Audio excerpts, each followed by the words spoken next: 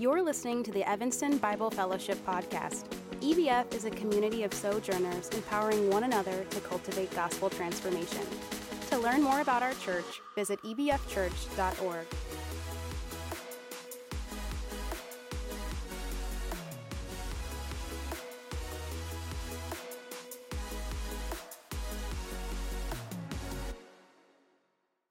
EBF family, it is good to be with you this morning, to open up God's Word together.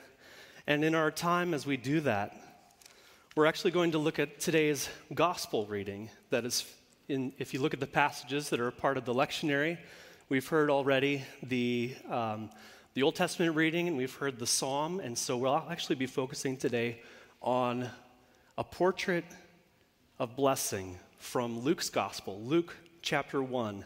Verses 39 through 56.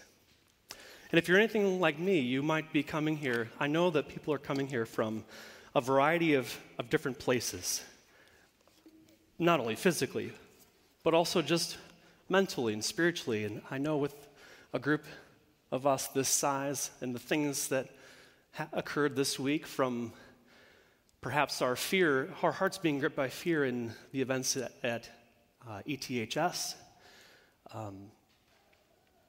For me personally, this week was one of loss. My aunt passed away, and I got asked to lead the memorial that took place down in Peoria on Thursday. And so, talk about this time of year and the collision of life's sorrows and life's joys. And so, wherever you may be coming from today, I pray that you would indeed hear these words afresh, that we would find hope and solace and comfort in Mary's song, what has been called the Magnificat, here in Luke chapter 1. That we would gaze upon this portrait of blessing, and that we would have our hope and our faith renewed in the presence of our God and King. Would you pray with me? Let's pray. Lord, make us to know your ways. Teach us your paths. Lead us in your truth and teach us, for you are the God of our salvation. For in you we wait all the day long. Comfort our anxious hearts. Reveal your truth to us through your word. Bring hope in the midst of pain and longing. And Father, would you turn our thoughts and affections toward he who is the very giver of life, Jesus himself. We pray this in Christ's name. Amen and amen. This word blessing is one that kind of has a complicated use these days. We use it in so many different ways, from everything as mundane as, what do we say when someone sneezes? Bless you, that's right. Or in the case of my son, if he sneezes, he says, I blessed. I guess that makes sense. You kind of put the two together. When an athlete is interviewed, oh man, this one maybe gets me a little bit. I don't know about you, but often when athletes are interviewed after a huge performance, sometimes we hear this phrase like, oh, I'm just so blessed. So blessed, right? I know I'm guilty of using blessing sometimes as a greeting at the end of an email. Blessings, Tim. Are you there? Do you do that? Blessings, Tim. I don't mean it that way. More often than not, we use blessed to refer to how we feel. We might say, I feel so blessed. Or even material possessions, like a new house or a car or something like that. We'll say, oh, it's a blessing. Today, as we gaze upon this portrait of blessing in Luke 1, 39 through 56, we are going to see a portrait of someone who is truly blessed beyond measure. And my prayer for us in reading this passage and going through it in more depth is that God would recalibrate our hearts.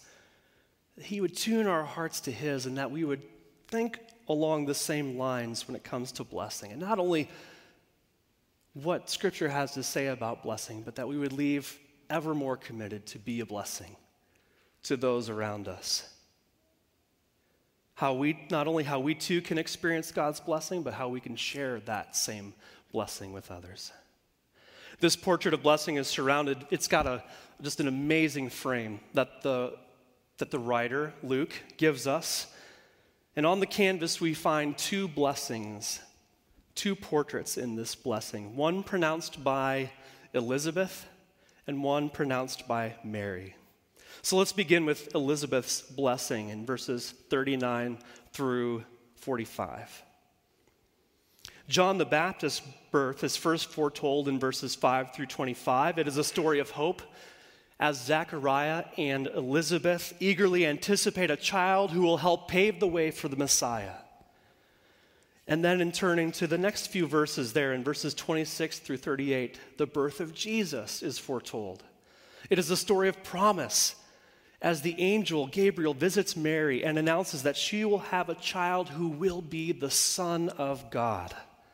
And everything that God promises, he does. He is able to perform. All that he says, he does. And so these two foundational stories become intertwined then in this portrait that we see before us here in this passage. Starting in verse 39, some of this narrative framework. At that time, Mary got ready and hurried to a town in the hill country of Judea, where she entered Zechariah's home and greeted Elizabeth. When Elizabeth heard Mary's greeting, the baby leaped in her womb, and Elizabeth was filled with the Holy Spirit. The angel had told Mary that Elizabeth was going to have a child, verse 36, and so she races to be with Elizabeth to see God's confirming sign. And at the end of this 3-day journey, she goes into their home and greets Elizabeth. But the word of greeting brings a response of joy, a response of blessing. What a beautiful picture this of the baby leaping in Elizabeth's womb.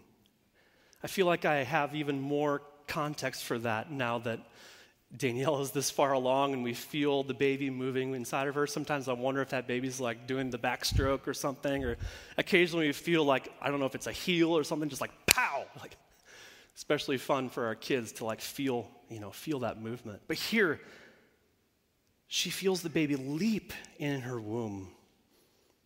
Gabriel had told Zechariah in Luke 1:15-17 that John would be filled with the Holy Spirit before he is born, and that he would go before the Lord. So here we have the beginning of this fulfillment, as John, inspired by the Holy Spirit, announces that the Messiah is here by leaping in his mother's womb. This is the beginning of his preparing the way for the Messiah, leaping in his mother's womb. Well, Elizabeth, too, is filled with the Holy Spirit, as she says, verse 42, in a loud voice she exclaimed, "Blessed are you among women, and blessed is the child you will bear. But why am I so favored that the mother of my Lord should come to me? As soon as the sound of your greeting reached my ears, the baby in my womb leaped for joy. Blessed is she who has believed that the Lord would fulfill his promises to her." This is no, come on in, nice to see you. This is an exuberant and spirit-anointed blessing. And Elizabeth recognizes that Mary is blessed among women. That word for blessed here means to be well spoken of. And actually, a good example of that we see in the Old Testament is the ways in which Ruth is well spoken of in her community, even before she meets Boaz. How her reputation precedes her.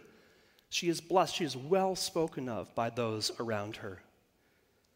Mary is the most honored of all women because she has the unique privilege of being the mother of the Messiah. And this is made clear by the next part of the blessing. Blessed is the child you will bear. Literally, blessed is the fruit of your womb. This is an idiom for bearing children. But Mary is considered blessed because the child she bears is none other than the Son of God, Emmanuel, God with us. And this is not a call to praise or bless Mary so much as it is a reminder that she was in a state of blessedness because of the greatness of her son. In recognition of this, Elizabeth expresses humility. But why am I so favored that the mother of my Lord should come to me? Elizabeth feels both humbled and surprised to be a part of these life-changing events. And perhaps the most remarkable thing about this statement is referring to Mary's child as my Lord. My Lord. She is the first to recognize the lordship of Christ still within Mary's womb. How did Elizabeth realize all this? Well, maybe Mary sent out a super Pinteresty birth announcement. I don't know. Maybe Mary called Elizabeth before she found out on Facebook. That's generally a good thing to do. You can laugh at that. That's okay. Or maybe Mary's greeting included more than a simple hello. Maybe it was, hello, oh, by the way, I'm going to give birth to Emmanuel. Well, Luke gives us the impression that actually Elizabeth perceives this through the Holy Spirit. And as you go through Luke's gospel, the Spirit is the one who reveals, and the Spirit is the one who guides. And so in hearing the Spirit's leading in this, Elizabeth perceives the uniqueness of the Son that Mary bears. John and Elizabeth are the first people to realize that the child Mary is carrying is God's Messiah, God's promised one. Verse 45 provides the key to why Mary is so blessed. Look at it once more. Blessed is she who has believed that the Lord would fulfill his promises to her. The word for blessed here is actually slightly different than the word used above, but very, very similar. It means fortunate, happy, but it has essentially that same meaning. And the reason that Mary is blessed is because of her faith. She believed what God had told her. And in contrast to Zechariah, if you know some of the story previously, she believed that the Lord would fulfill his promises to her. She believed that what God said, God would do. And so in the verses that follow, Mary vocalizes such faith as she in turn blesses God. She blesses God. Mary's blessing, then, this magnificent praise hymn, is found in verses 46 to 45, or 46 to 56. And a couple of things by way of background here. This really could be considered a praise hymn due to its poetic style, its high vocabulary. It begins with an expression of praise and then gives reasons for praising God. It is one of the few praise hymns in the New Testament, but there's no doubt that it has special significance. It's been called the Magnificat, which is Latin coming from the phrase, my soul magnifies. And it holds a very special place in the hearts of Christians all over the world. And in the Magnificat, Mary weaves together many Old Testament allusions, especially from the Psalms. In the first half, what she does in verses 46 through 50, is praise God for the great things he has done for her. And then in verses 51 to 56, Mary praises God for the great things he has done, is doing, and will continue to do for his people. So let's look first at the first half of Mary's song, verses 46 to 50. And Mary said, my soul glorifies the Lord, and my spirit rejoices in God my Savior, for he has been mindful of the humble state of his servant. From now on, all generations will call me blessed. For the Mighty One has done great things for me. Holy is his name. His mercy extends to those who fear him from generation to generation. Mary's blessing begins with this banner of praise over it. My soul magnifies the Lord. She rests in God as her Savior. My soul magnifies the Lord.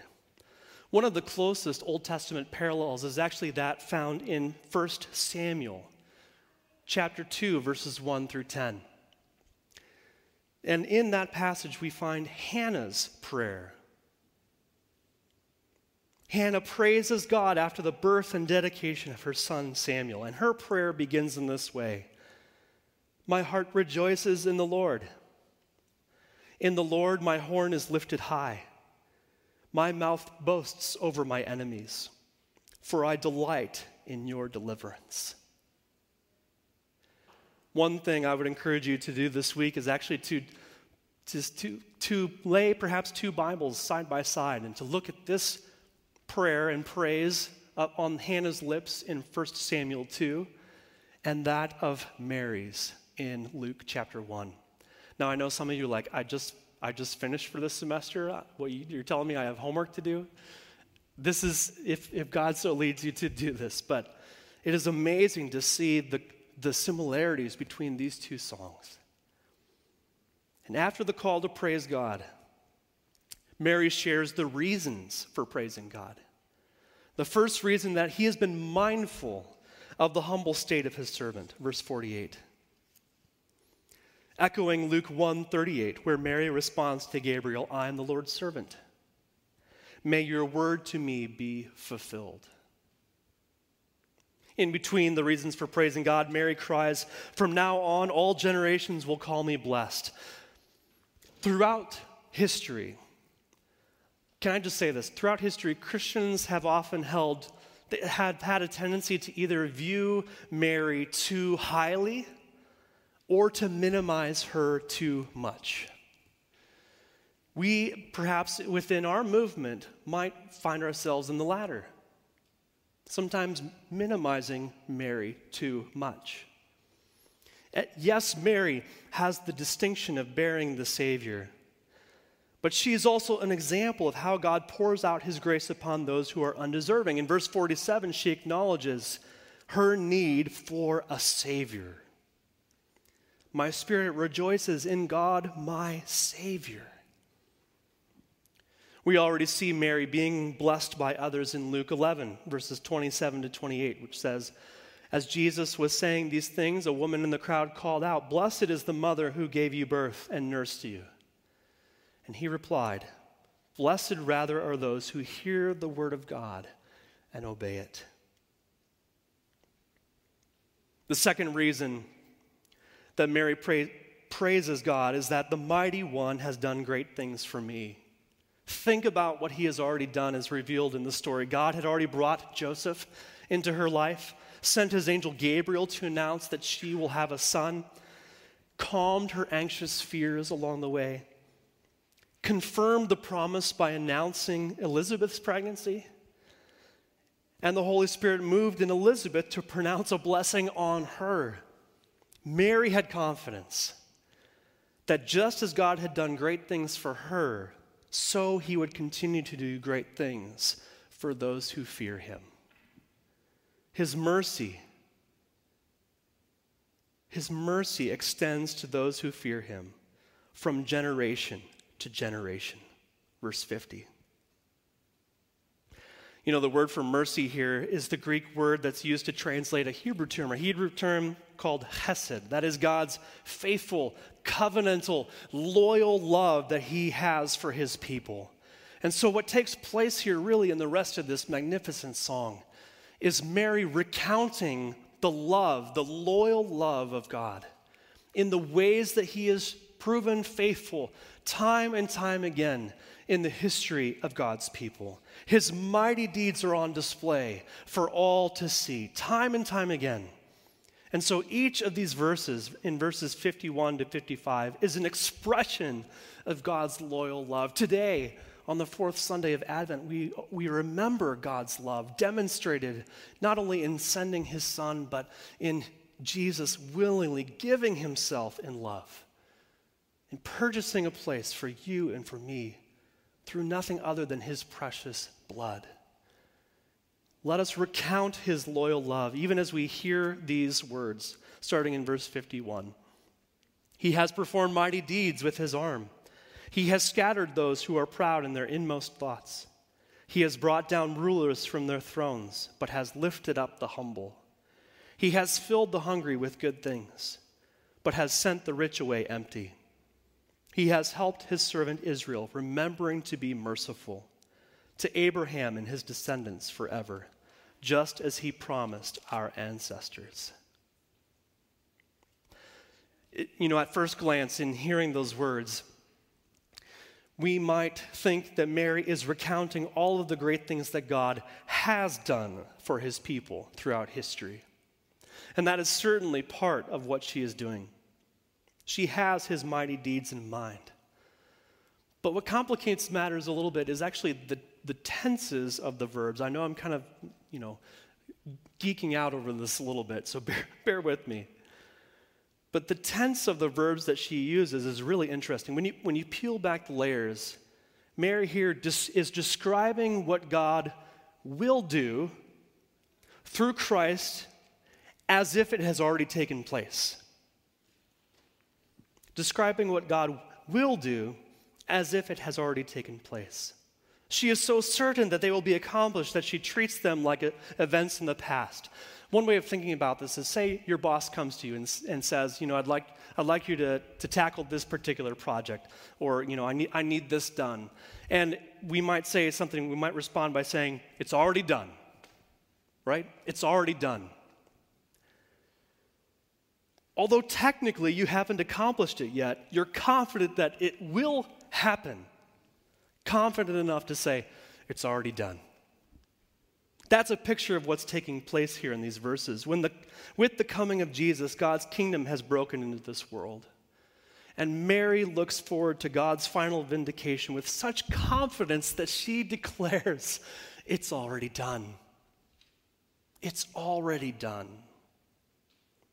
So all at once we can say that God has done, is doing, and will continue to do these mighty deeds.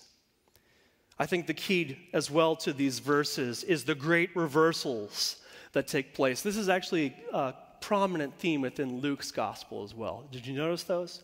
The great reversals. What's down is up, what's up is down. The proud, the rulers, the rich are scattered, brought down, sent away. The humble, the empty, the servant are those who are lifted up, filled, helped. The arrogance of the proud will be exposed, and those in power will be brought down. One of Luke's favorite contrasts is the contrast between those in high positions and those in low positions. And God cares for those who are often ignored by the powerful. What the rich have will be taken from them. And the basis for God's vindication of those who fear him is his mercy expressed to Abraham and his descendants. God's promise to Abraham is found in Genesis 12. Genesis 12, 1 through 3, where we hear God promising Abraham land, descendants, and blessing. The proud, the rich, the rulers will be scattered, brought down, sent away empty.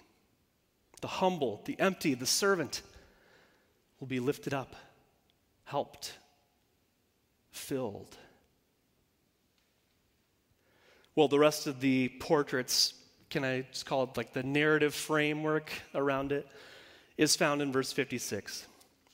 It simply says, Mary stayed with Elizabeth for about 3 months and then returned home. Although it doesn't say this here, these 3 months plus the 6 months of verse 26, I'm not really good at math, but seem to indicate that Mary stayed long enough to see John's birth. Very well could have been. But ultimately, Mary believed in God and experienced his grace. Not because she somehow deserved it. It was all because of the child that she bore. Blessing comes to those ultimately who believe in God. May we take God at his word. And she believed that his promises were true. Mary's life calls us as well to trust and to respond to God's word. Mary recognized the great things God has already done, and this provided her with assurance and confidence in what God would continue to do. She looked forward to the final vindication of God's people with the confidence as if it had already happened. Will we follow suit? Church, it all comes down to this. Those who believe that God does great things and fulfills his promises are truly blessed beyond measure, deeply and fundamentally blessed. The blessing that we experience in knowing God, though, is not a pain-free, smooth-sailing life. Nor does it mean that we are guaranteed comfort, that we are guaranteed material wealth and well-being. Unfortunately, that's often what is meant when people use this term blessed. Instead, we can have confidence knowing that when we trust in Christ, we are given every spiritual blessing in Christ. Ephesians 1:3 reminds us of that very fact. And actually, the rest of Ephesians 1 goes on to recount many of those blessings. That we have redemption, that we have been adopted as sons and daughters of the King. His great grace on display. The reality is that all believers are truly blessed, but we look forward to that day when the great reversals will be complete and all will be made right. And so in light of this fundamental truth, two challenges for us to consider. And the first is that experiencing God's blessing should propel us to praise him, just like it did for Mary. Mary believed in God. She believed that his promises were true, and as a result, she experienced his blessing. But she didn't stop there. Experiencing God's blessing caused her to erupt into praise toward her God and King. And may God's praises be ever on our lips and in our hearts.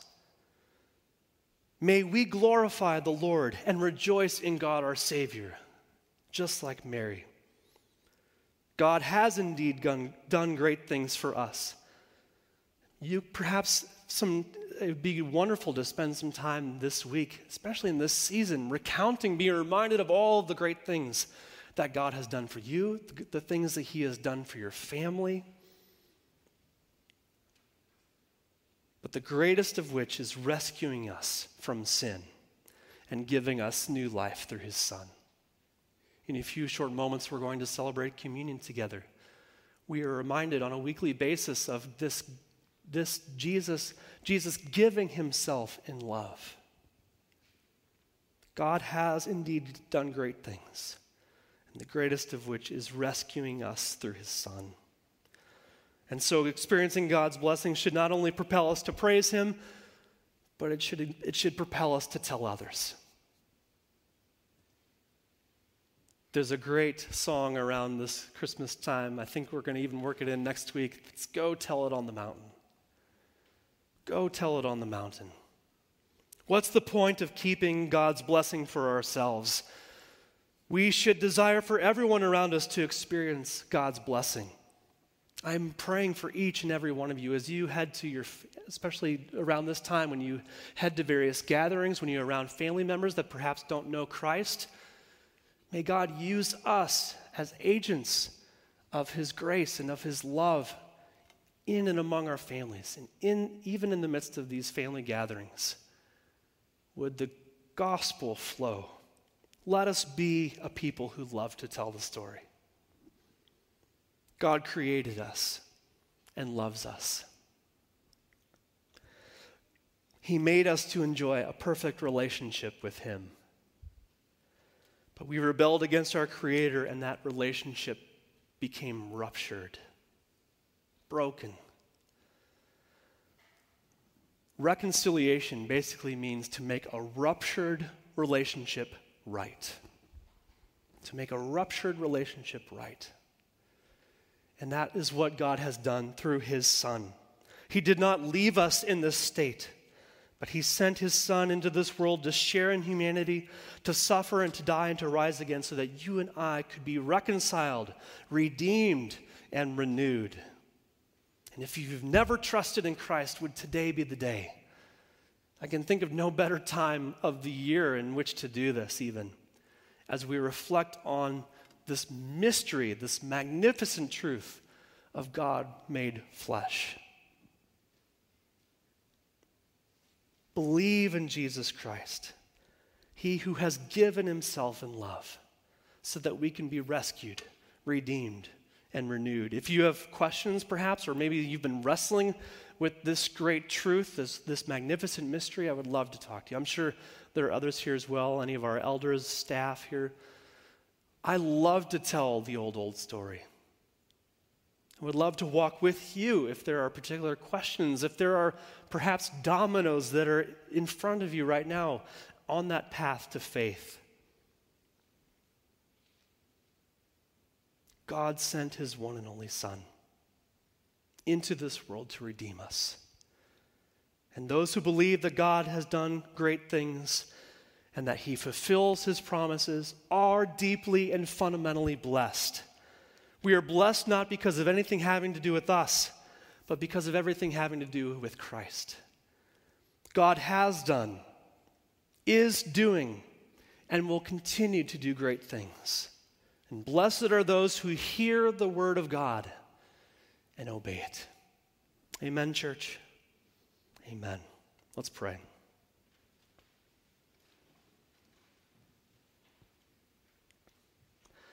Our Father, we praise you for this magnificent song. These words on the lips of your servant Mary.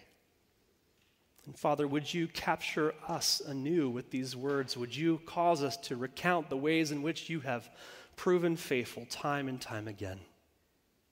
Lord, we praise you for all that you have done. We thank you for how you are currently at work in our lives, in our church, in this community, and beyond. And we thank you for what you will continue to do to make all things right for your own glory. And to make all things new, to bring unity to all things, things in heaven above and things on earth. So in the in-between, Lord, we ask for your comfort, for your strengthening and equipping to the task to go tell it on the mountain. We love you, Lord. And we pray this in Jesus' precious and matchless name. Amen. Thanks for listening to this week's message. To hear more messages from EBF, subscribe to our podcast. And to find out how to get connected with our church, visit ebfchurch.org.